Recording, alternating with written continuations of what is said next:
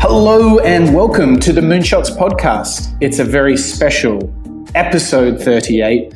I'm your co-host, Mike Parsons, and as always, I'm joined by the man himself, Mr. Chad Owen. Hello, Brooklyn. Hey, Sydney. And we're not alone on today's show, Mike, and we've got our first return guest on the Moonshots podcast, Mr. Brendan Yell. Welcome, Brendan. Hey, great to be back, guys, and certainly flattered by the return invite. Yes, it's a unique honor, Brendan. So we're expecting lots of sharp, sassy, witty, and insightful commentary from you. So no pressure.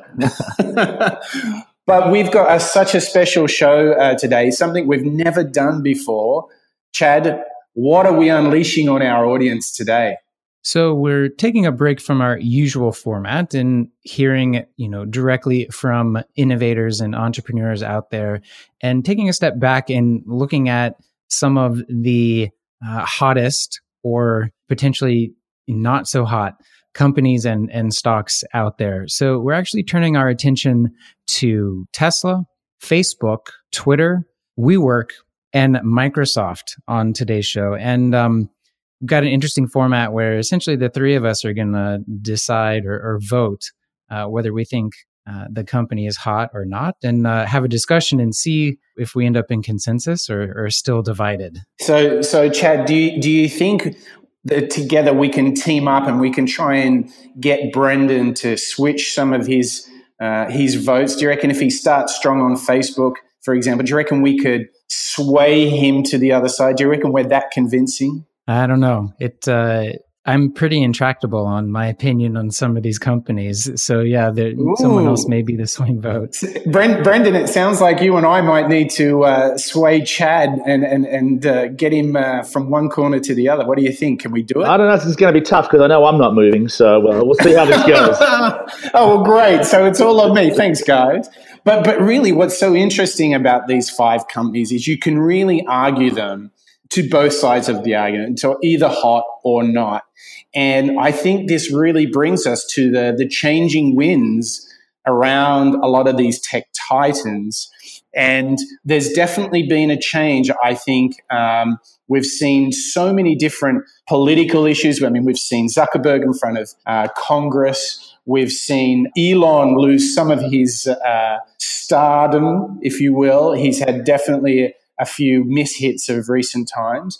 And we've seen like a sleeping giant like Microsoft sort of awaken from its shackles under new leadership, and it seems to be really powering. So there's so much for us to discuss here.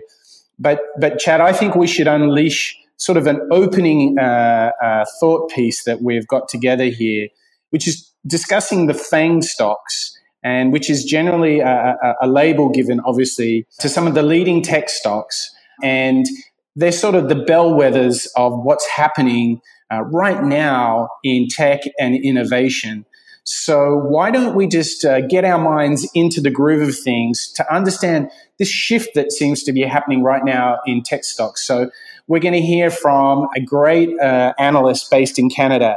And this is him really trying to put a sharp accent on what's happening now with the biggest tech innovators in the planet.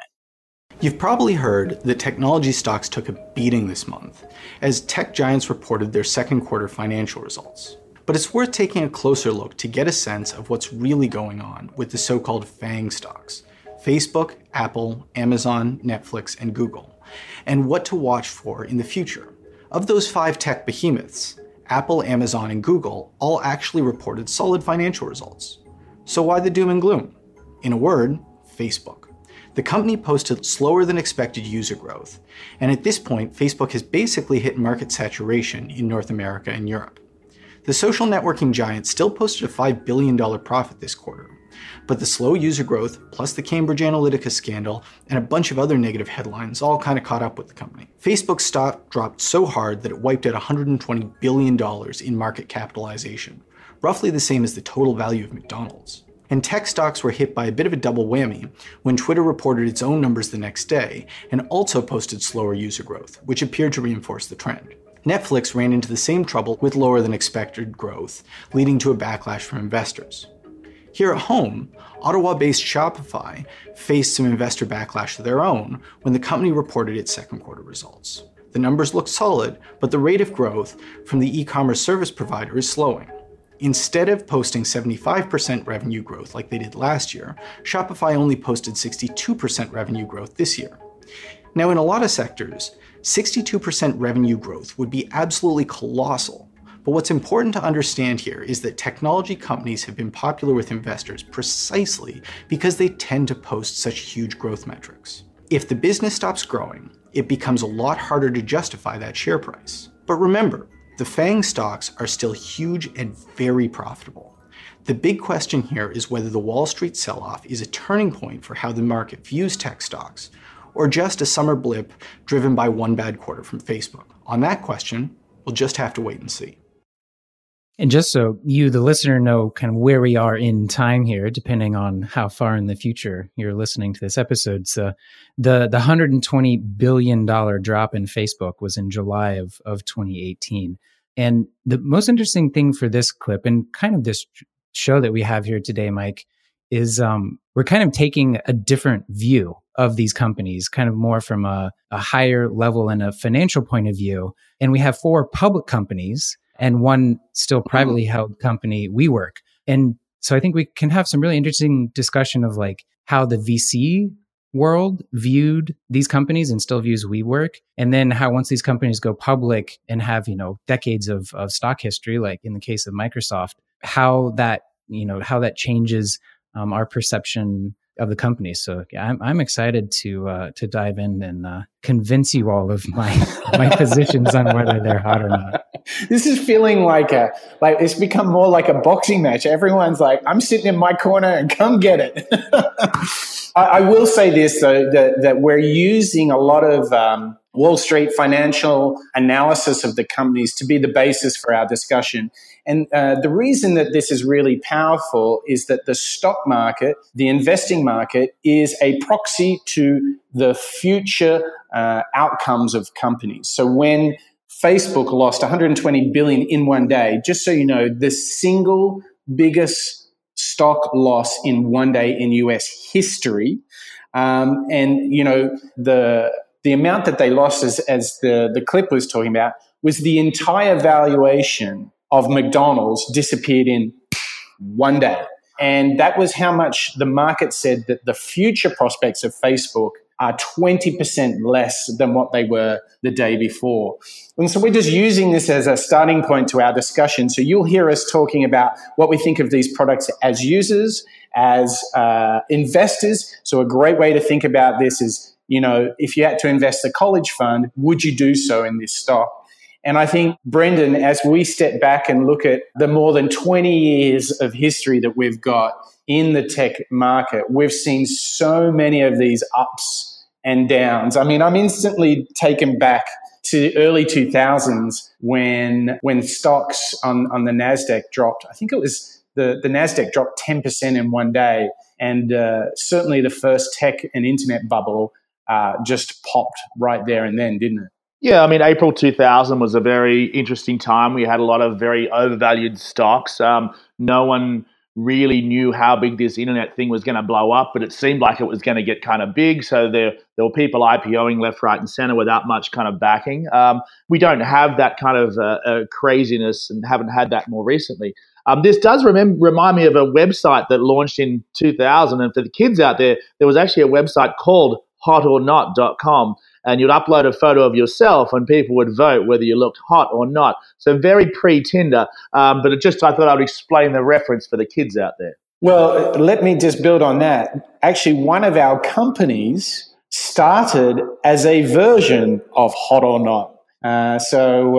Facebook was actually started at Harvard with, if I get it right, Chad, I don't know if you know the details better than I do, didn't Zuckerberg take photos of the students off the yearbook and then put them into a voting app? Wasn't that how it worked? Yeah, so I'm exactly the same age as Mark Zuckerberg. And when I went to school, everyone got, essentially, it was literally a face book or a book of faces where all of the incoming freshmen had a little profile of where they were from, their high school, and kind of what their stated major was. And it was just like a little flip book, kind of like, just like a yearbook. And yeah, what he did was he essentially digitized that.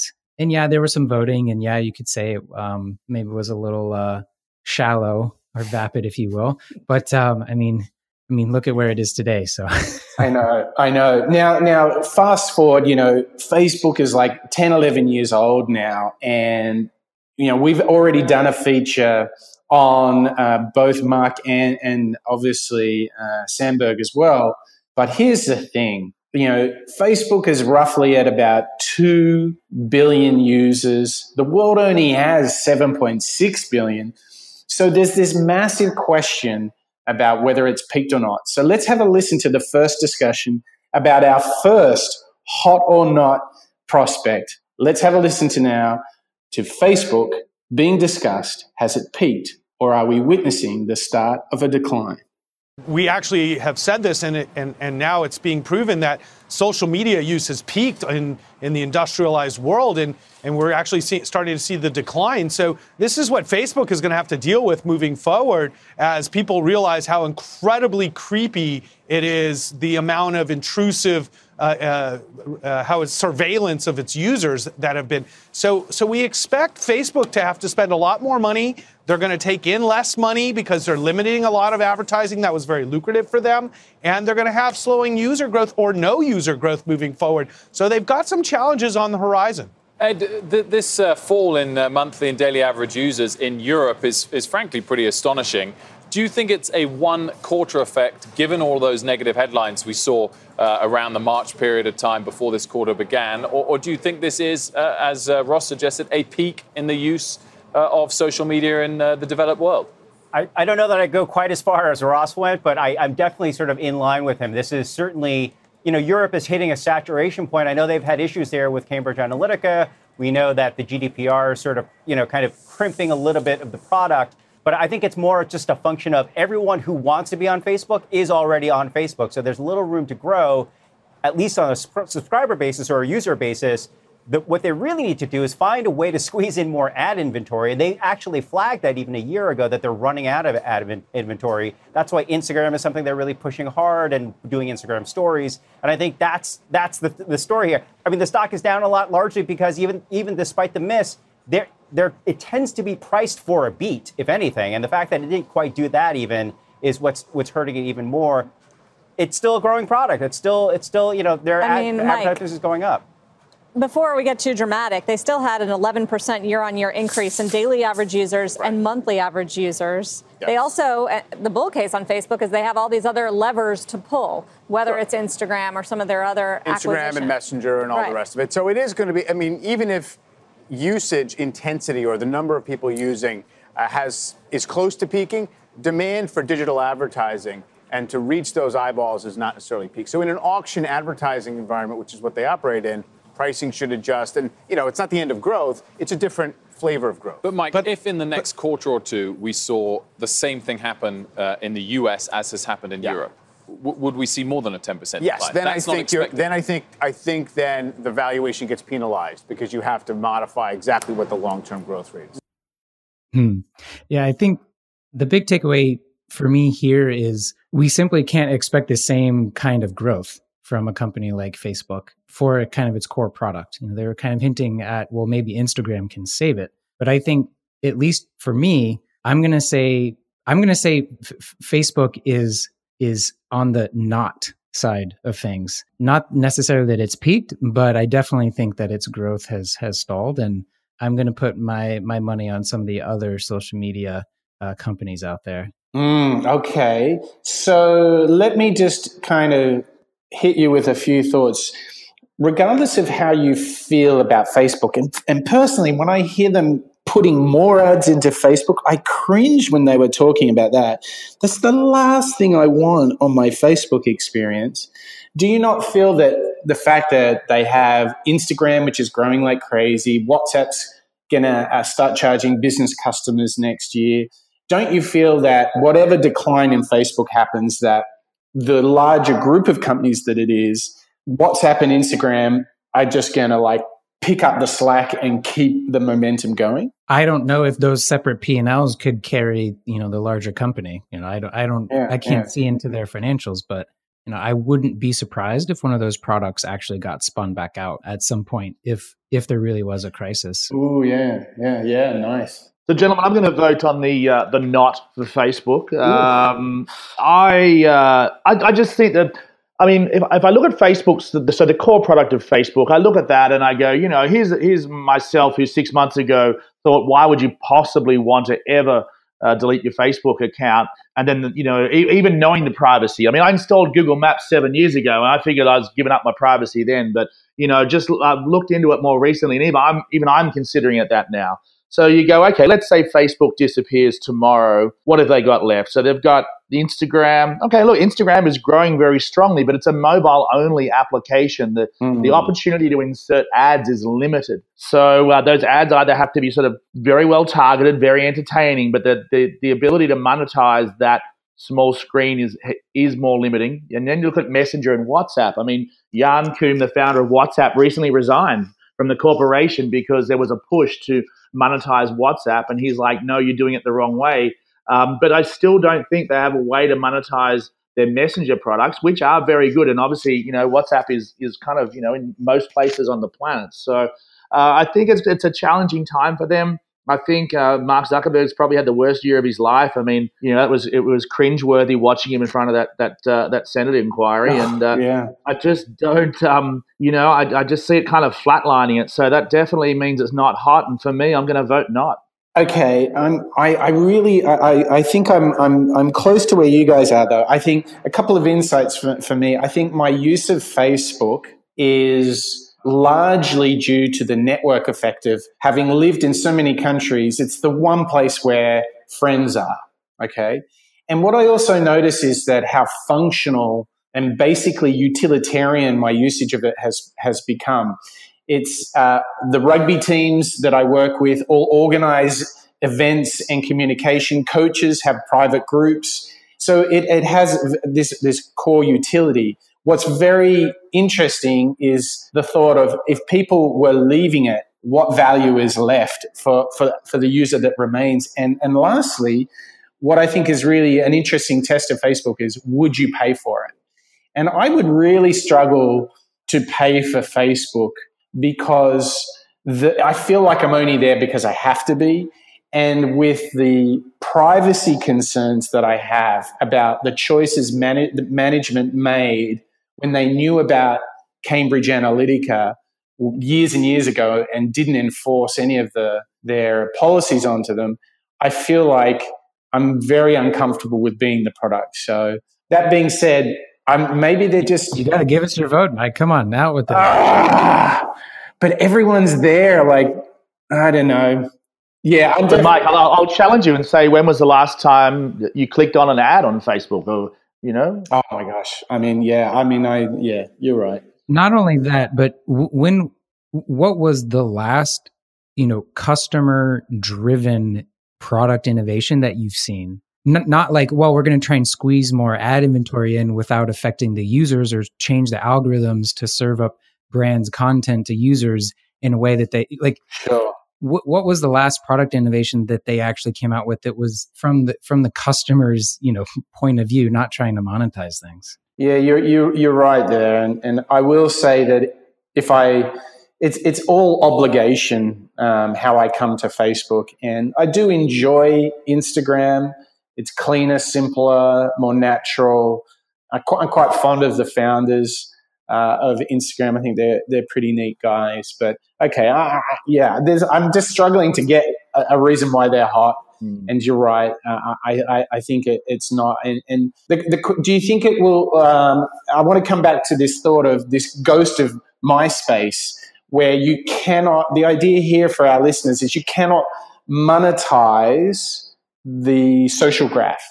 If you look at all the failed social networks, there is this school of thinking that you can't actually monetize it the way that Facebook and Twitter are. Do we think that Facebook is going to begin a period of decline, or are we actually saying that maybe in 5 years there is no more Facebook? What do we think, guys? I'm thinking maybe in 5 years, as well, it's not Facebook as we know it. It's not Facebook where every single one of your friends is on there and you log in there, 18 times a day to see what's going on. I just, this is a company that's had a very bad track record, not only with privacy, and this goes back to the very launch of Newsfeed. When they first put Newsfeed out there, all of a sudden they were, if you like, broadcasting out to all your friends what your activity was on the side, and a lot of people kind of went crazy about it. But it's not just privacy; it's also things like moderation, right? Their moderation policy is very, very loose. They absolutely try to keep content on there, even if it includes some very, very, let's say, very bad subjects, and also things like digital rights management, right? So years ago, I was working with the band INXS, and I uploaded my wedding video, which included a track from INXS, onto YouTube. Now, within a minute, I got an email from YouTube going, hey, just so you know, this track is licensed to the band INXS. You can either continue to upload the video there or leave the video there with no soundtrack, or you can hand over the advertising revenue to the owner of the copyright of that song. That happened in a minute. Facebook, their digital rights management system for someone to rip someone else's video of, someone's cat falling off a roof or something, and then put it up there on Facebook, there's virtually no management system around that. I mean, there are a number of quite large companies that built their audience on Facebook through ripping off other people's clips on YouTube. Yeah. So, that's true. Yeah, they don't have a great track record here. I do believe, Mike, it is possible to monetize the social graph, but you have to recognize that the social graph is a personal space. It's a bit like when I'm in Messenger and a bot or an ad pops in there. I'm like, hang on, this is a personal space with me and my friends, and some guy has just jumped in the middle of the group and going, hey, do you want to buy some shoes?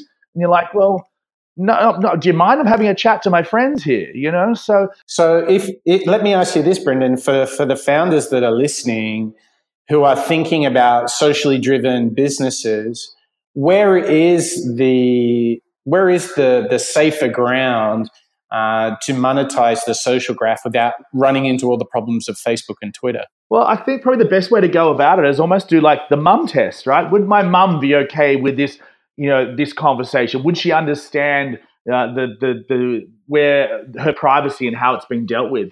So I think if you take a very strong privacy first stance, there's obviously still ways to monetize that social graph. If you look at Facebook and its advertising kind of method, proposition, it's basically saying profiling, right? If you want to reach a certain profile of a certain person, we know so much about them, come in and find them on Facebook. Where Google's advertising proposition is very different. It's all about intent. If I'm typing in, Sony Bravia TV, I'm probably looking to buy a Sony Bravia TV. So it's all about intent. I know which side of the proposition I'd rather be on, but hey, if you're looking for customers that want to buy your product, that want to buy your product, then Google's a great place. If you're looking to grow a market to people that you don't know, that these people don't know they want your product already, then profiling is a way to chase those customers. So, it's a challenging one. I do believe that you can monetize the social graph. Just not sure Facebook has gone about it the right way. Yeah. Well, we have another company that is struggling with the same business model, and that's Twitter. So I think this is kind of a nice segue to talk about Twitter and see if maybe we think it can survive on its own 2 feet. But before we do, we've got a great clip just kind of to set up where Twitter's at today. It's really a tough call right here. I mean, I think when you look at what the stock's done year to date, I think that the drop, quite honestly, was completely justified. And really, when you're looking at what they're doing in terms of the purge, let's be honest. I mean, our thesis is Twitter cannot be a standalone company. It needs to be part of a larger whole. And when 100% of the value of your company is dependent on the integrity of the data, the quality of the consumer, they can't have, bullies, bandits, and robots dominating their platform. So this is something they had to do in the long term. And let's remember, about 7 months ago, Bob Iger came out and said they were in talks to actually acquire Twitter, but the reason they backed off was the quality of that user. I think that was something that resonated with Dorsey, and this is something that the company had to do to go forward. Want to bring in Youssef Squali to the conversation from SunTrust, covers the stock, has a hold rating and a $33 price target. So, Youssef, I don't suppose you're telling investors to step in and buy after today's big plunge. No, not at all. And in fact, we just published a new note a few minutes ago where we're actually lowering our price target to $30 on the back of what we heard this morning. The good news, and I agree with Robert, I think the company absolutely needs to do this. They need to clean up their act.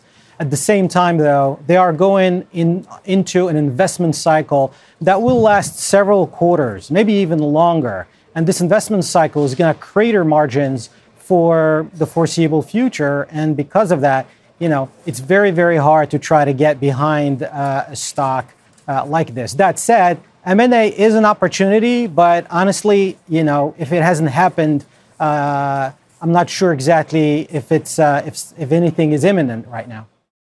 Can it survive as a standalone company? I mean, geez, if you were working at Twitter and hearing people having that conversation, Brendan, don't you feel like you would just be shuddering at that kind of speculation about your company? I mean, it would just be a bit soul crushing to try and build something and people are questioning whether it can even do it without being acquired, right? Yeah, I mean, I don't need to ring the people ops department at Twitter to figure out that there's probably a lot of people leaving that place right now. They're all probably reasonably highly paid and in high demand in San Francisco. Look, it's a tough one, Twitter. I mean, I think there's still a place for Twitter. However, the whole bots and automated posts. I mean, I feel like I regularly might jump on a Twitter to promote something. And I feel like I'm broadcasting out there, but there's no one listening. I just think the engagement rates from the average user are just very low. And if people aren't engaging, they're not seeing ads. They're going to be hard to monetize. Obviously they went through recently and cleaned out a lot of these fake accounts so that people that had bought 30,000 Twitter followers, ended up with sort of 15,000 or 2,000 or whatever it is. So, look, I'm going to vote. I don't mind Twitter, but I just feel like the engagement is just too low. Everyone's broadcasting, no one's listening. So I'm voting not. A big fat not on this one. Ooh. And just for a bit of speculation, who would you see as being a good fit in terms of acquiring Twitter? If you were to attach Twitter to another company, who would that be? Yeah, it'd be one of the media networks. I still believe that Twitter around events, TV shows, you want to vote for who's going to win The Bachelorette. I mean, I think it's kind of a useful engagement platform around specific events. I just don't think it's one of those things that people log into every day and go, oh, hey, I mean, there are some people that do. But so I'd go one of the big media companies. Disney Wood is an interesting one, just like an NBC kind of. I could just see one of those big TV networks utilizing it very well. Yeah, or Viacom. Yeah, I would totally go CNN. I think Twitter really is unique when something's happening now. Mm-hmm. I think this is the only time in my world, and I'll give you a great example. So it's Saturday afternoon, it's 4:00, and I'm at one of the many different rugby games during the winter that I'll go and attend. Now, because I coach a number of different athletes, I can't be at all the different games at the same time. And Twitter is invariably the best place to go to get live scores. That's a great use case of when no other media company, including Google, no one can produce real-time information like Twitter. So I feel that that's its only bastion where it has a truly defendable point of difference, some sort of unfair advantage. But Chad, when you think about Twitter, are you just doom and gloom, or is there some bright hope? Because Jack Dorsey is unquestionably a great leader. Yeah, I think Jack Dorsey's efforts are better spent elsewhere. And personally, I think Square is just a company that has far better prospects in the long term. I mean, getting into the payments and financial services space, I think it's only going to continue to grow. I don't see another strategy for Twitter, I think, aside from some kind of acquisition. Just interesting factoid here. It's the only company that we're profiling where its stock price and valuation is actually lower than when it IPO'd. Which, given the 5-ish, years of history, that's just not, that to me, that just doesn't bode well for the company. Yeah. It seemed to be doing quite okay up until it announced that it had to purge so many users, And I'll tell you another interesting thing about Twitter is breaking news of the last 24 hours is that Snap, has also announced struggling user growth. So there is this really big theme happening where daily active users are under huge pressure across Facebook, Twitter, and Snap. So there seems to be company-specific problems, whether it's privacy or bots. And then there's this greater theme of this saturation of social, and perhaps also there's this theme of people just like trying to fight back and get back some of their hard-earned attention and time and put them towards other things. Do you think that's happening, Chad? Yeah, and my not votes for Facebook and Twitter, I think really just they are no longer going to be the high growth companies that they had hoped to be. I think certainly Twitter or Facebook for sure can reach some kind of equilibrium in terms of, I don't think it will go away like MySpace. I think it could lose some users. And I think Twitter could probably find an equilibrium as well. They're not going to grow like the investment community is hoping and has valuated them at. Yeah, I'm with you guys. Huge problems ahead specific to Twitter. It had a very flat time under previous leadership. It was looking better under Dorsey. Then they had to purge a massive amount of fake accounts. It leaves them in a pretty fragile position. And I really like your thought, Chad, that, you know what? Square is killing it. Imagine if Dorsey was full-time. What would be happening? And obviously Square's in the payments area. It has none of the social storm clouds around it. It's just a highly transactional, effective business to help small businesses grow. So I think we've all landed on a pretty clear consensus for our first two. So we're a no on Facebook. We're a no on Twitter. And I think this really puts us in this clear thing that there are company-specific problems for both Facebook and Twitter, but there is this greater ghost of MySpace about how delicate it is to monetize the social graph. And both companies seem to have had either privacy or fake account problems or both. And it really, really puts us into some real clarity about if we're entrepreneurs and we're trying to build businesses, I think you can say it was vastly underestimated in the case of these two companies. How much care and attention has to be taken when the users become the product. So I wanted to ask you, before we go into the other three companies, and we've got some big news in those as well, is there a social company that either of you guys see that you feel like is doing it well? Is there a company we can point at? And obviously Snapchat is not one of those. Is there a company out there, let's start with you, Brendan, is there a social company of prominence that you see and go, those guys are doing it right? Yeah, well, look, there's this company, I don't know if I could call them as social. I suppose they technically are social, but if you look at what WeChat has built in China, obviously started off as a simple kind of messaging platform similar to WhatsApp, but has gone out into, payments. It's completely replaced email in China, not that it really existed, but that's kind of what they use there. There's like website type. You can order food, pay. I mean, it's developed this massive ecosystem around that social graph. And I'm sure Mark Zuckerberg must be scratching his head saying, can't we just do that? Like, that seems to be really making a lot of money. So that would probably be the number one to look at. And, if anyone's not even just explored WeChat, I can highly encourage it just to show you how actually innovative the Chinese have been with this messaging platform. What about... I smell a future show topic in that. I was just Googling around. Yes. Well, Chad, where are you on? Is I know you have a personal aversion to social. I'm a Luddite in that department, Mikey. you know that. The listeners have probably picked up on that by now.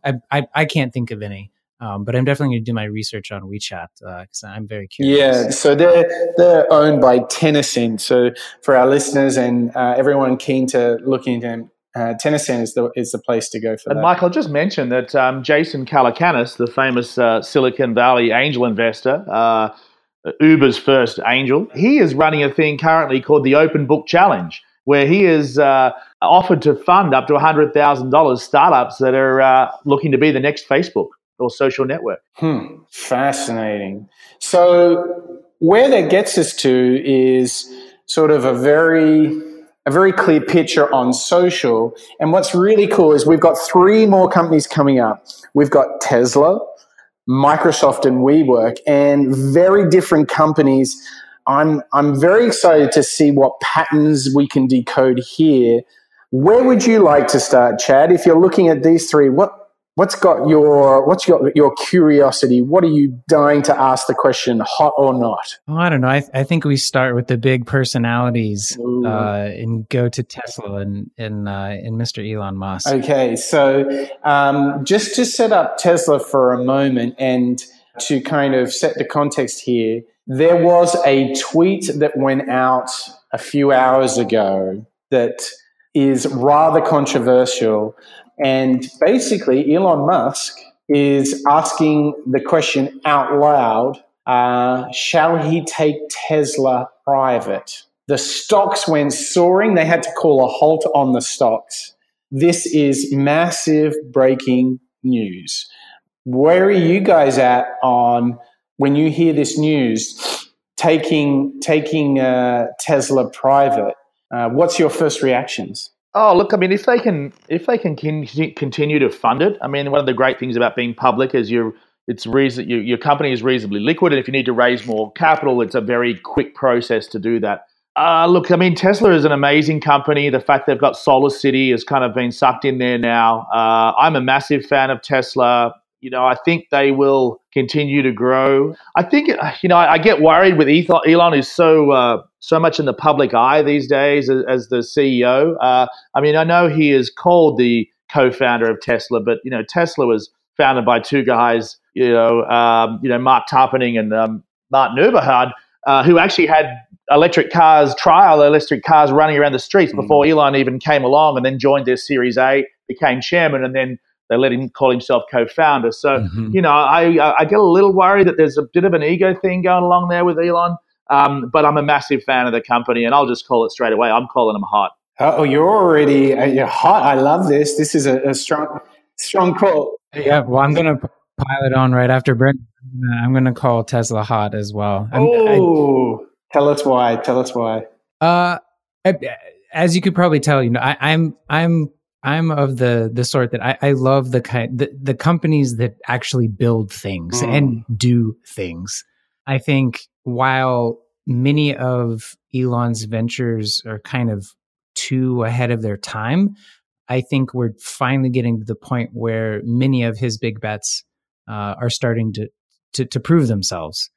Certainly he had big wins at SpaceX. And I think now, he's kind of overpromised maybe a little bit when it comes to Tesla. But I think, if we're having this discussion in 3 or 5 years, there's going to be hundreds of thousands of Tesla electric vehicles, I think, driving around all across the globe. Yeah, I agree. Well, I think without doubt, it is a wild ride when you're with Elon. And we have a great clip. So let's listen to that. And I'm a bit mixed, so I just want to let you guys know I'm a bit mixed. I'm going to need some convincing. But first, let's have a listen to Scott Galloway again discussing Tesla and the wild ride that comes with Elon Musk. Is this the Thomas Edison of our generation? Right. Will this company change the automobile industry forever? Or is the stock wildly overvalued? And I think the answer is yes. I think you're going to see the auto industry remake itself largely because of the inspiration of Tesla and Elon Musk. It's an incredible car. He is the Thomas Edison of our industry. Big, bold innovation. But the company trades at, I think, 7 times revenues, and the majority of auto firms trade between 0.25 and 1 times revenue. So this is a company that if its stock got cut in half, by traditional automobile metrics, it would look inexpensive. And what's strange? Whenever I make these statements, people descend on me. If I ever say anything negative about Trump, people descend on me. If I ever say anything about Apple, people descend on me. And Tesla, has such a rabid following that my Twitter feed will light up when I get back to the office about what an idiot I am because I dare question the genius of Elon Musk. The genius of Elon Musk. Well, it's on one side for me, it's like, I think what he's revealed in the last 6 months is equal parts genius and talent and equal parts ego and arrogance. Like the way he handled the rescue of the children in the cave was him at his worst. The way he has engaged analysts from the financial industry is him at his worst. But his boldness in his ideas and how he sees the world is him at his best. I would actually say that if this announcement had not come out in the last 24 hours about them going private, I would have a hard time seeing Tesla survive under the constraints of being a public company. But I'm actually going to put forward to you, Brendan, that Tesla going private closes the deal for me. I'm very hot on Tesla because Elon would not be subject to all the grown-up stuff that a public company is required to do. So I think this is genius, genius, genius. What do you think? Yeah, look, I completely agree. There's no doubt that Elon hasn't really enjoyed being the CEO of a public company. All the analyst calls, all the questions, all the second guessing of what he's doing. His relationship with journalists would be called frayed at best. So taking it private takes away a lot of those things, and all he has to do is make good cars and sell them, and the business will be successful. The tweet says, I'm considering taking Tesla private at $420, funding secured. Current share price today, as it sits on the 8th of August here, is $380. So it's quite a premium. But if the funding's secured, I think if that allows him to just build a great company and not deal with that public side of things that he doesn't handle very well. After Trump, he was the next, Twitter account we probably should cancel. So look, I think it's I think Tesla's around to stay, no doubt about it. Yeah. And just again, looking at SpaceX, which has been private, it's got almost a $30 billion valuation, about half that of Tesla's. And he's just building rockets and going to Mars, I think tamping down on a little, some of his eccentricities is probably a good thing. Yeah, I mean, to me, the things that have borne out is when he's obviously super stretched, right? And he's got a very obsessive personality. I think this move makes life easier for him if he can pull it off. And the audacity to even have this idea is just, it's a great lesson for us in contrarian thinking to what we just had on the Steve Jobs shows. Those that are crazy enough to think different and believe they can change the future are the ones that do. I think you see a great entrepreneurial spirit and a huge lesson here to break the constraints, don't you, Chad? Don't you think like Elon just seems so free in his thinking? He doesn't seem shackled by the de facto standards in which he lives. No, he finds out that, he needs a better battery to create a $50,000 sexy, affordable electric car. So he decides to build the biggest battery factory in the world that churns out hundreds of batteries like a minute. Yeah, I think and he's been fortunate enough to have the financial backing and funding to place those big bets. Things like the Hyperloop are going to take, I think, much longer to prove out if they ever do. But yeah, I mean, I'll bet on $50,000 electric cars every day over, ephemeral social media messaging and media companies. Yeah, fair enough. Well, so it sounds like we have a strong hot here. So where does this leave us in the tally so far, Chad? Where are we at? We've been unanimous, I think, in our hot or nots on Facebook, Twitter, and Tesla. I'm curious if there's going to be any dissent in the ranks in these final two. Well, just a reminder, if anyone listening to the show wants to get the show notes, the details, they want to find out more about our super guest, Brendan Yell, where do they go for all that information? Well, they can find that at moonshots.io. We've also got our a whole host of future episode ideas, what you can expect in the coming weeks and months from the show. You can also go back into the archives and listen to our previous show with Brendan, episode 8 on Ed Catmull from Pixar. It's a great episode. I'd highly recommend you go back and check it out if you're just now popping into our latest feed on the podcast. Yeah, and don't forget to leave us a rating and review on iTunes. We always appreciate it. Totally. And Brendan, tell us what you've been up to. We obviously, we've introduced you into the show. You wear at least 2 hats, if not more.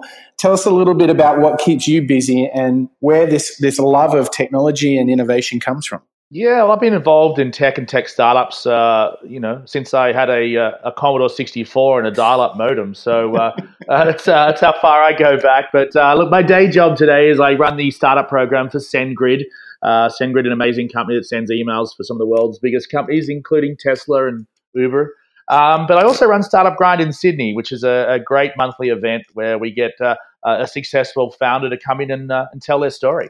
And beyond Commodore 64s, what are you seeing in today's world of startups and technology? And you're talking to so many startups. What are the things that you see that have you most excited? What's the stuff that's really got your interest at the moment? Oh, look, I'm definitely looking at the AI space. I think that is just really allowing you to build a new range of products that couldn't exist, 5 years ago. So I think that's super exciting. And I probably talk to around 300 startup founders a year. And, I think just in that last Tesla highlight there was pretty interesting. And it's a great lesson for founders that, don't worry about what TechCrunch or Mashable or even the Moonshots podcast is saying about you. No. Just get in there, build great products and sell them to customers. Yeah, that's really true. Like, don't be too obsessed with the media and what the outside is saying. I think, the other lesson here is, if I extract what happens where Elon's at right now, is it something that I'm interested if you've seen much, but I have certainly met a lot of founders who have taken on capital, either privately or publicly, and not really being aware of the expectations that come with that. And the great example is people who raise too much or from the wrong venture capital firms, and then a year or two later go on to regret it because of all the implications. Either, like Elon, he took money from the public markets, but he's not enjoying being a public market CEO, or startup founders who are under the pressure of venture capital firms invest because they want a liquidation moment. And maybe the startup founder doesn't want that, but then doesn't have the freedom anymore to choose because they took money from others. Is this a learning that you've seen and something that you see startup founders tackling? Yeah, absolutely. Last week in Sydney, we had the founder of Finder.com. He's built, roughly $1 billion company, completely bootstrapped.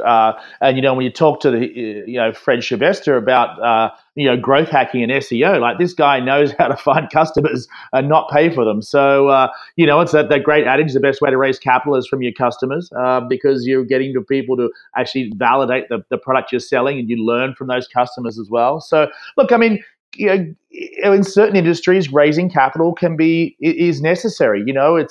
It's a race to get to a certain point, and capital can speed up that race. So it's not always a negative, but if you can do it, bootstrapping is a great way to go. And people fall into the trap of reading too much in the media about, everyone raised capital. He raised capital. 2 guys in Los Angeles raised $5 million on an idea.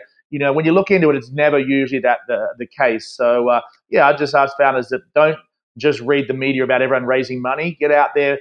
Get your product in the hands of people, get feedback, and hopefully they'll pay for it. Yeah. It's almost like classical business advice, isn't it, Chad? Yeah. Well, and actually, one of our companies, WeWork, I think is maybe kind of fallen into that, raising money as fast as possible. Granted, it is in the real estate business, which is a very capital-intensive business, but they have a tenuously defensible position in the market because it's a relatively simple idea. And kind of in the same way that Uber is a simple idea and Airbnb is a simple idea. So they just wanted to pour as much cash into the company as possible to just increase user growth and just capture all of the market share. So we got Scott Galloway of L2 coming back and setting up WeWork for us. WeWork is arguably the most overvalued company in the world. WeWork is now getting a valuation equivalent of $550,000 per customer. So it's hard to imagine how they can monetize consumers to the extent that warrants a $550,000 valuation per consumer. In some instances, WeWork, if you do the math, the floor that the WeWork building leases in a building is worth more than the building hosting the WeWork. I bet if you looked at a Regus or another co-working space, you'd find that they're worth kind of single-digit thousands. WeWork makes absolutely no sense. That is the perfect example of kind of this frothy market of consensual hallucination between the company and its investors. Did you love that consensual hallucination? Brendan, what do you think? Is there a whole lot of hallucinating happening with WeWork as a business? Is it just a property business disguised as a tech company? Look, it is a property business described as a tech company. However, they've got a kind of bit of a problem is they don't own any of the buildings that they're in. And, you know, I think that's a kind of a small problem in the business model. And that would be fine even if they'd gone around, 5-10 years ago and picked up all these, long leases at a bargain basement kind of, fire sale prices. But they haven't. They've gone around and picked up all these leases and paid a premium because they wanted the best locations. It reminds me of a story that I'd met an old Jewish guy about 20 years ago, and he had a building in the red light district in Sydney, and he turned it into a backpackers. And he was proudly told me that he earns per square meter or per square yard more than the Hilton Hotel. And I was like, no, you don't. And he showed me the math, and he actually did. And he goes, and I barely even cleaned the thing. And he was right, because he jams, 11 backpackers in a small room with bunk beds, and they all have a shared bathroom, and he's getting, $40 a night from each of them. You do the math, it's more than the Hilton Hotel costs. So the difference is, though, this old Jewish guy owned the building, right? So he was maximizing his return on that building. When you're just leasing other people's buildings, I just can't. I mean, I've always had a question about that model, and obviously, in the last year, a few people have kind of noticed this as well. The other thing is that for WeWork, they've had a lot of competition. Like when I first went to WeWork, I'm like, hey, this is a cool space. I'd like to work here. I'll take a casual desk here. That's fine. Now if you go to any of the markets like, San Francisco or Sydney or New York, there's WeWorks, but there's a whole bunch of other, cool, funky, hipster co-working spaces that are actually cheaper than WeWork. So they've got a problem there with the competition that's around for them as well. Yeah, I think my favorite part is that I'm sitting in a $550,000 chair right now because I'm sitting here recording from a WeWork in Dumbo Heights, Brooklyn. I'm going to come out and say that I'm putting WeWork in the hot category with an asterisk, because I think WeWork is only going to continue to grow, but I do think that its valuation isn't quite justified. But I think that it is going to, it has over 200,000 members globally. And, I think they're on track to try and acquire 500,000 by the end of 2019. And I think the business model is actually simple enough where it's not that hard. It's not that hard to figure out. I did some digging and find out, the amount that they're investing and paying per seat or per desk has been continuously declining. So I think they're getting that economy of scale. And I think the product is good enough where they could get those, where they could, achieve those numbers. It's a simple, lease arbitrage business. And, it's kind of hard to mess it up. Even I can kind of understand how the math works and what the product is. So I think the future of work is this kind of communal, collaborative, freelance, distributed work. And I think, WeWork is the place where much of that is going to happen. So So let's ask you let's just flip into the use case. You're actually a customer of WeWork. Tell us, are you satisfied with what you get for what you pay? and what would get you out of a WeWork? Give us a little context around your experience as a customer. My answer is kind of funny because what is getting me out of a WeWork is another WeWork location. They're building a brand new beautiful building in the Navy Pier in Brooklyn that has, views of Manhattan and a rooftop conference center and a fitness center. So they're continually improving the product, and so yeah, I'm potentially going to be leaving this WeWork building for another one. But just for the price point, I don't see how they'll ever make $550,000, lifetime value from me. But for less than $500 a month, I have a dedicated space where I have essentially everything I need to run my business.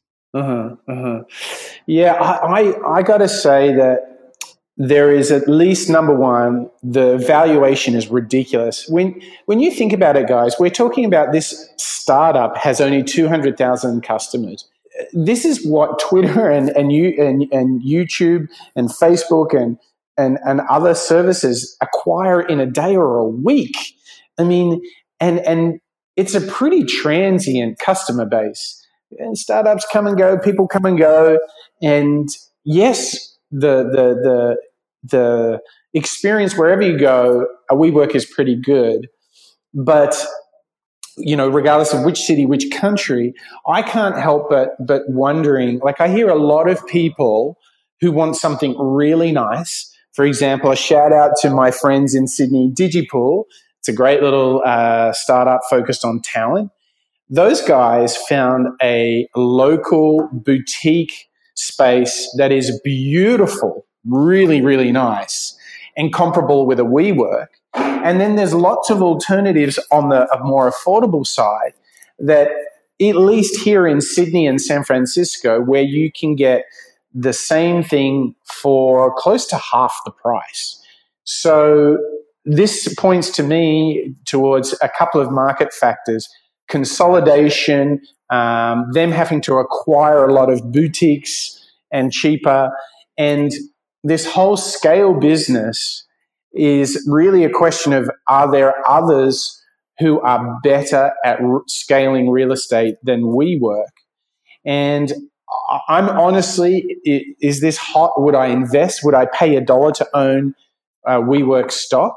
I wouldn't, because I'm absolutely a no, because there are far better companies. We mentioned Square from Jack Dorsey. That would get my money 10 times before I spend $1 in WeWork. Where are you on spending the college fund, Brendan? You got lots of kitty winkies at home. Would you spend $1 buying WeWork stock if you could? Yeah, look, I don't think I would. I think the current and the investors in WeWork will continue to pour money into this for a fair bit longer before it turns around. Look, I think their co-living product called WeLive is interesting.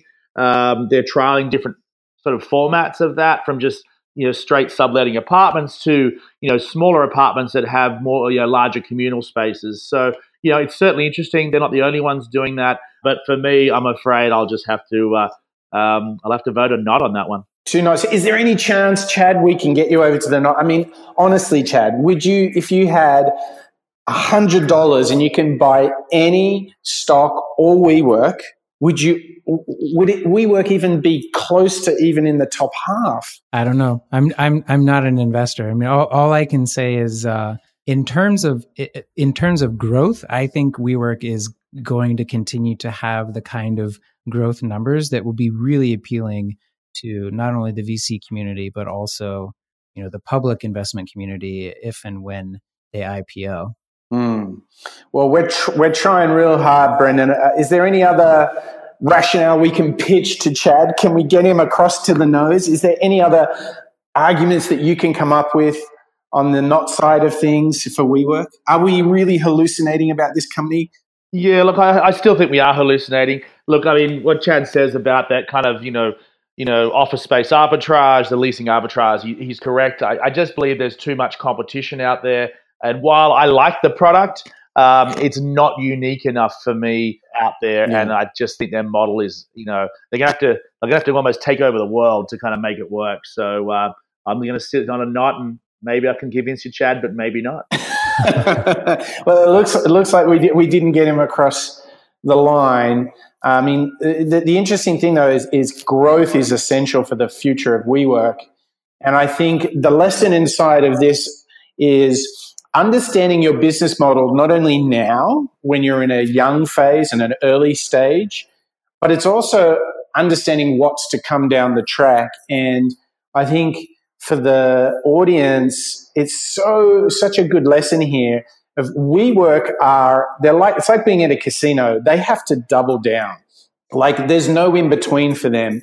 They have to go on a rampage of leasing, maybe buying properties and just scaling as much as they can. And this requires a skill set, particularly operationally, to get efficiencies of scale, to be able to have enough capital to keep funding growth, because they're going to be way off revenues that are going to cover the cash required. So they're going to have to keep going to a lot of these big later stage venture firms. I believe SoftBank is a big investor in them. The largest. And they're just going to have to keep like getting checks in the billions. And if they were to do anything that puts that at risk, for example, privacy that we saw or fake user accounts that we saw really dogging Twitter and Facebook, if they had the equivalent, this business could be in huge trouble.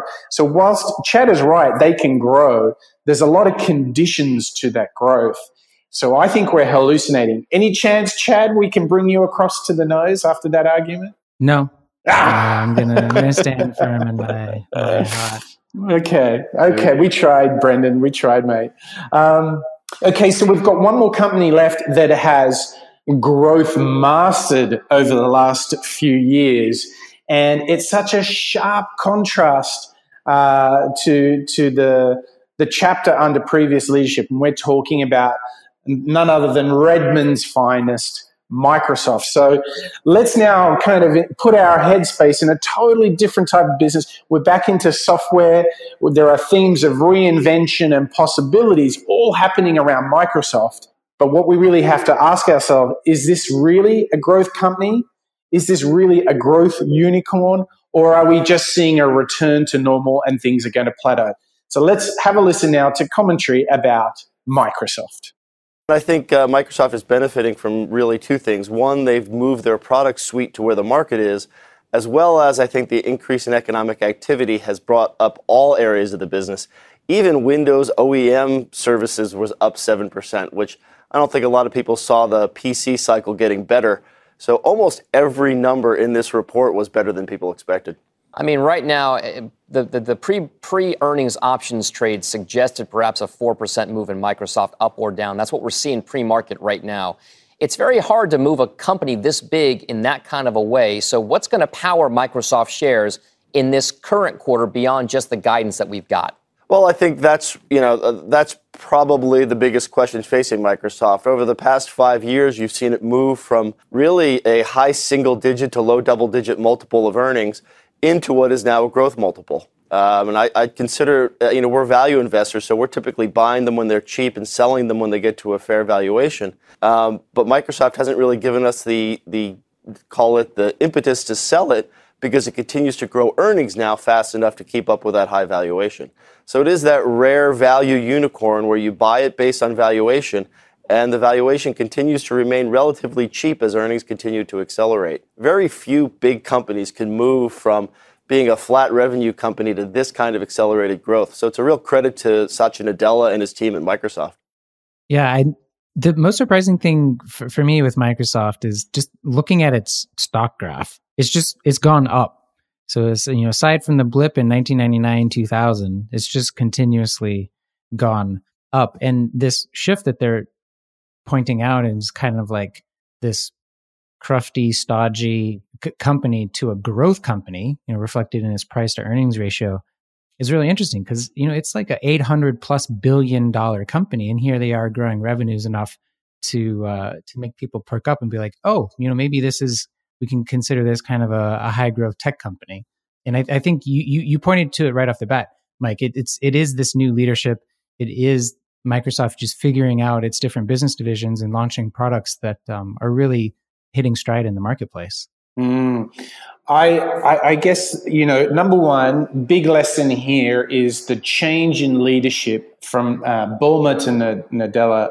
Massive change. You can look at the stock performance and it correlates directly with their leadership terms. That's number one. And certainly what that meant from a product perspective and an innovation perspective was a massive push towards the cloud, to finally getting Microsoft onto iOS. Do you remember under Bulmer, they had these stupid policies, but they'd never put Microsoft Office apps on iOS? Just archaic thinking. So fresh thinking, fresh leadership, things are looking pretty okay. Question though, and I want to put this to Brendan, has it returned to, has it made up for lost time, and is it just going to now have a mild growth profile, or are you seeing things that could make this even a growth unicorn? Do you see bright blips on the horizon that could mean that we've got more of this kind of growth ahead of us? Yeah, I mean, look, Microsoft is a company that, for virtually all of us has been around for a large part of our lives. And, it started out as a software for personal computers. If you look at the company today, you won't find a lot of Microsoft software in my house. But if you walk into the city and walk into some large enterprises, you'll see Microsoft software everywhere. So to me, they've done two things really well in the last 10 years, which is one, that full transformation to a B2B enterprise software company. Mm-hmm. I don't think Microsoft really cares that I don't have, Windows running on any computer in my house. And the other thing they've done really well was just that shift to the cloud. When they had all these corporations paying a lot of money for Office licenses, they did a great job of actually migrating those enterprises across to Office 365. They bundled in some Azure hosting. They gave them some cloud storage with OneDrive. They did a really, really good job of that. Sure, some of those enterprises went over to the G Suite, but most of them stayed. They didn't want to have to retrain their people on a new piece of software. Office and Outlook all looked kind of the same. So they did a really good job of that transformation. They also moved the company from a kind of license model of how you bought my software in a box to a subscription SaaS model, which means they don't need to come up with new versions of the software or major updates to, get someone to buy a new license. So, look, I think they're in a really good place. I think they're going to continue to grow. I don't think it'll be skyrocketing, but it's super solid. And I'd certainly invest my dollar or even more in Microsoft. So I think they're in a great place. So I'm calling them hot. What about you as a customer, Chad, on this one? Do you use or, dare I say, love anything from Microsoft at the moment? Yeah, of course. I think that they were able to make this transition to the cloud kind of just in time. So Amazon's AWS could have kind of eaten the entire world when it comes to running applications in the cloud. I think Microsoft launched their Azure platform just in time to capture some of those really big enterprise customers. Amazon certainly makes itself available to anyone and everyone as kind of a self-service model. I think Microsoft's Azure platform's kind of the heavy iron system out there, and they got their 365 into the cloud kind of just in time.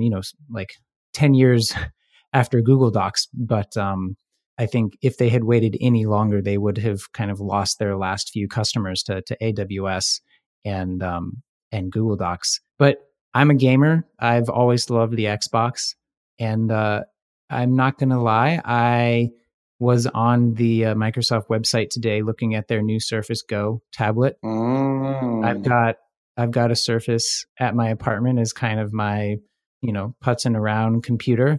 And and I have thought about replacing my MacBook Pro with the Surface Book as soon as they come out with the 6-core version. So as a user, I was a Microsoft user well into college, and then kind of when my creative streak came out, I converted to Mac. But I'm gonna follow on with Brendan and say that I'm putting Microsoft in the hot column as well. Wow. Well, one thing that is very true in our household is the Xbox is a prized possession by my son, without doubt.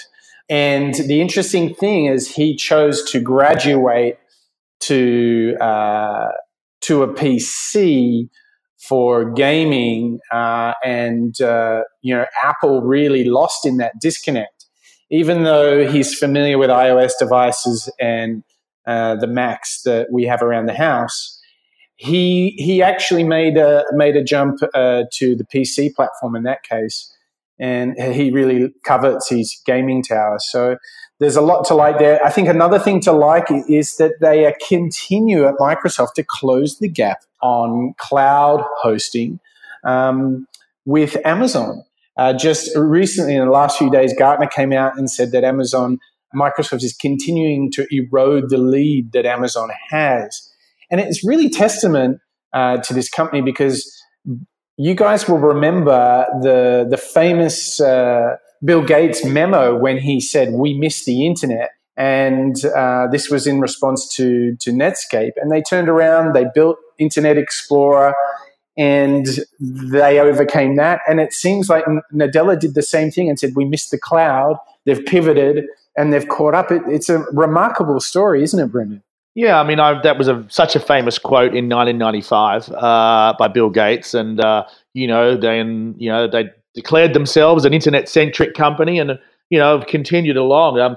Funny you guys mentioned the Xbox, because I'd forgotten that I actually do have an Xbox here in the house that the kids use. So, and actually, they buy movies on it, and not only games, they buy games, movies. They use Netflix on the Xbox. So I'll take that back. I do have a Microsoft operating system here in the house. Well, there's a lot to learn here. I think I wanted to ask both of you. We're all affirm, yes, Microsoft is hot. What are the things we can learn from Satya Nadella, the CEO of Microsoft? What can we learn from him as being just a showcase in great leadership? What has he done? Chad, what do you, when you look at him, what has he done beyond the move to the cloud, etc.? What is he doing as a leader? What's going on there that is creating all of this change? I'm going to say that I don't know, Mike, and it sounds like we have another fantastic show topic. Oh, yeah. I would love to just hear from him, do the research. I'm not as familiar with the turnarounds that he's made at the company, other than just what I can see as a consumer. I actually had a chance to go to the Microsoft store here in New York City. It's definitely trying to be an Apple store, but I think it's finally able to stand on its own. The suite of products and kind of operating and user experience that they have. I think it's definitely rivaling Apple in many regards. What do you think, Brendan, when you go and you look at the Microsoft experience as easily meeting the consumer offerings of Apple, certainly at least in a services perspective? I think hardware, they've got some work to go. Obviously in the B2B enterprise space and the hosting cloud space, they're doing a good job. What do you see? What do you observe as being the key things that are leading this transformation? Yeah, look, I think Satya will be a great topic for a podcast to dig into it more. But look, Ballmer still believed that Microsoft could be all things to all people, and he was a kind of a very crazy kind of cat. If you want to watch some funny YouTube videos tonight when you get home, just type in Steve Ballmer crazy videos and you'll see some things you've never seen on stage before. But, when Satya came in, he said, he came in with the attitude, let's focus on what we're good at. Microsoft phone, bad. Let's get rid of that, right? Like, they kind of, and there was some sort of missteps there with operating systems. They developed a desktop operating system for the phone, then they developed a mobile operating system for the desktop, and they kind of sort of got that a little bit wrong. But they've certainly focused on what they're good at. And then they've also now, what he's really done is focus the business around subscription products and recurring revenue. And obviously, B2B recurring revenue is about as good as you can get. So, they're in a really good place. The interesting thing is they continue to play around with the Surface products. And, Chad, it just feels like each year they are closing the gap and becoming more like what we discovered. The Apple platform is all about hardware, software, services. It feels like the gap is reducing dramatically, doesn't it? more so on the hardware side of things. I still feel like the UI, there's just so much kind of legacy bad experience that it's trying to overcome. The creation of OS X, I think is, under Steve Jobs' guidance at Apple, is like really kind of an unsung triumph for them, just because their entire, the success of their entire Mac hardware system is really dependent upon that OS, which is over a decade old, I think, at this point. Yeah. The interesting theme now, if we step back and we look at these 5 companies, what's really interesting is we had very strong alignment on Tesla and Microsoft, which were all strong yeses. We had Facebook and Twitter, which were all strong no's. And WeWork fell awkwardly in this. I mean, this is where the margin of hot or not was its finest, if you will. Brenda, I wanted to ask you, when you see the theme that Facebook and Twitter were strong no's, Tesla, Microsoft, strong yes, are there any sort of observations or insights you have about what ties these together? It feels like certainly a theme that we talked about earlier was Tesla and Microsoft build stuff, make stuff that's not dependent on the social graph. Facebook, Twitter, pure app companies dependent on social. Seems like there's something there. What are your thoughts? Yeah, I mean, Facebook and Twitter are both very much, B2C players. Obviously, their revenue still comes from advertisers. And I just think that maybe the market is looking at how fickle consumers are today. We had Snapchat seem to pop up out of nowhere and get millions of users.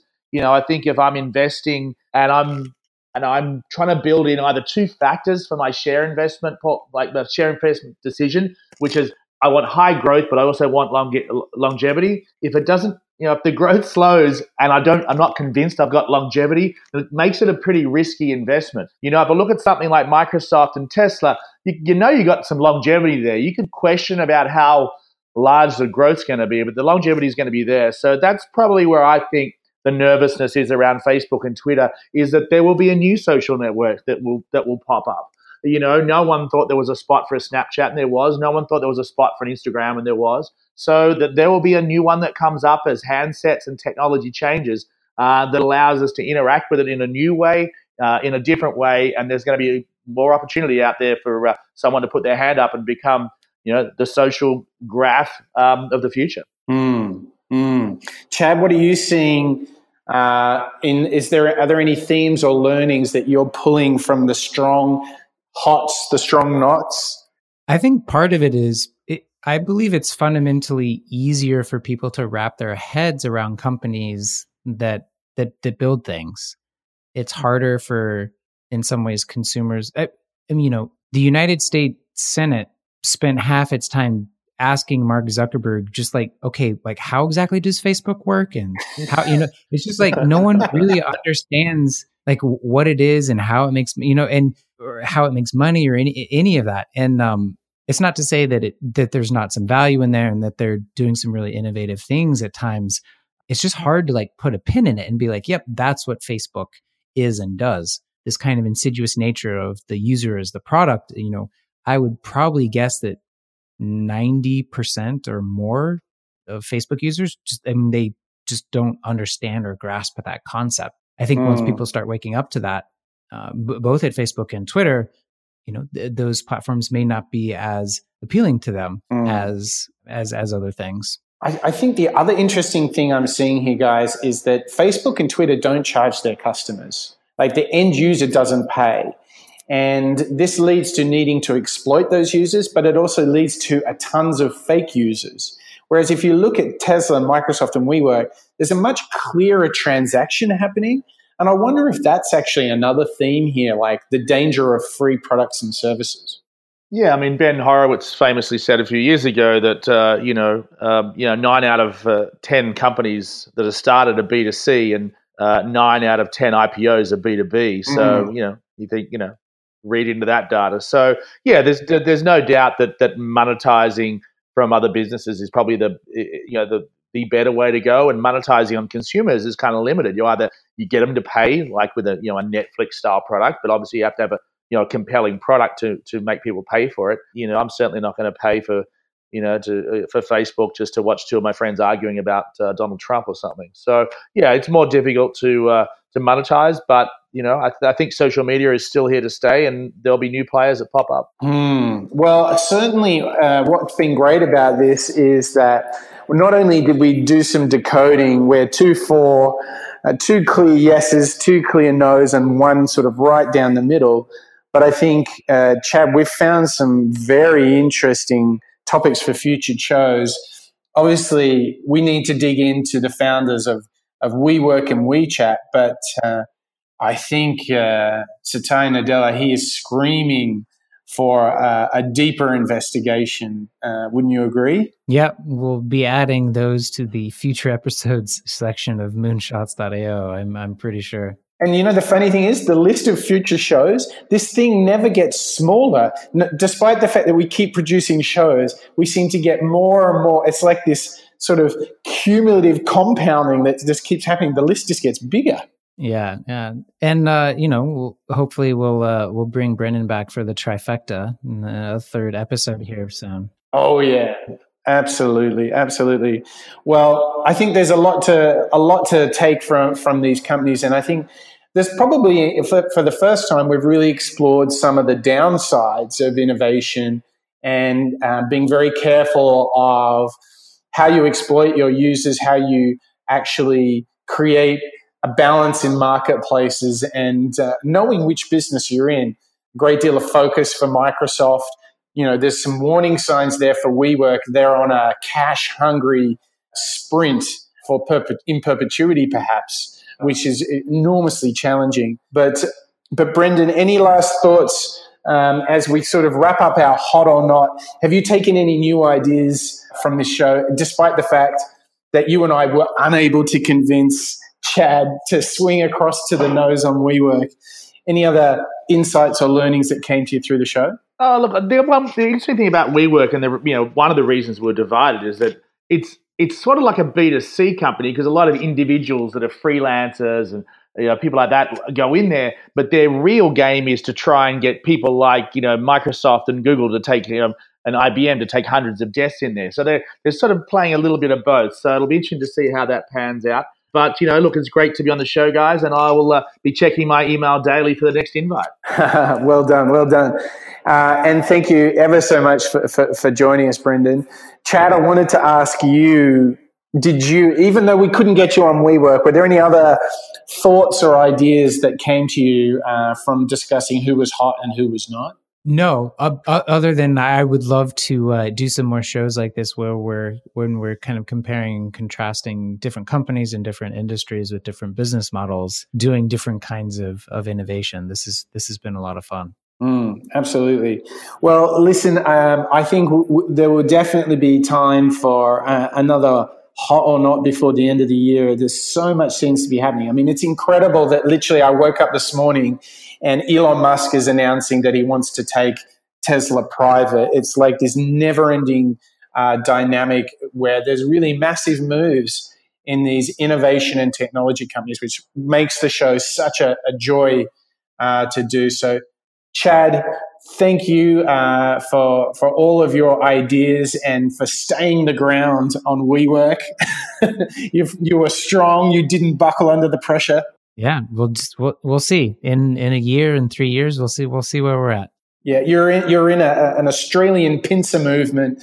Brendan Yole from one side, Mike Parsons from the other, and you're like, So they're doing something right there. So thank you to you, Brendan. Enjoy the sunshine on the coastal wonders of Australia. I hope you have a day of productivity ahead of you. Awesome. Thank you, guys. All right. Hey, that's a wrap for the show. Our first hot or not, a nice change in the winds of Moonshots after a huge Apple series. Very exciting times ahead. Chad, who are we going to jump into? I think we're going to jump into a whole new series for the next show. Have you got are you feeling refreshed after the hot or not? And are you ready to jump into a whole new world over the next few weeks? Yeah, I've got some fresh downloads in my Audible app on my phone to listen to in my lovely walking commute to and from my WeWork. We're moving on to our author profile series, hearing it from the likes of Peter Drucker, Clay Christensen, and Eric Ries, and Simon Sinek, too. Simon Sinek, yeah. Now, of those, who are you most looking forward to, Chad? Who's had a lot of influence on you? I love Peter Drucker. As kind of dry as he can be, I think he's kind of the godfather of strategy and kind of management as we know it today. Yes, I'm a huge Drucker fan. I wanted to ask you, Brendan, out of those pickings, so think Clay Christensen, who had Innovator's Dilemma, Peter Drucker, Simon Sinek, who's the famous Start With Why, and Eric Ries, the Lean Startup.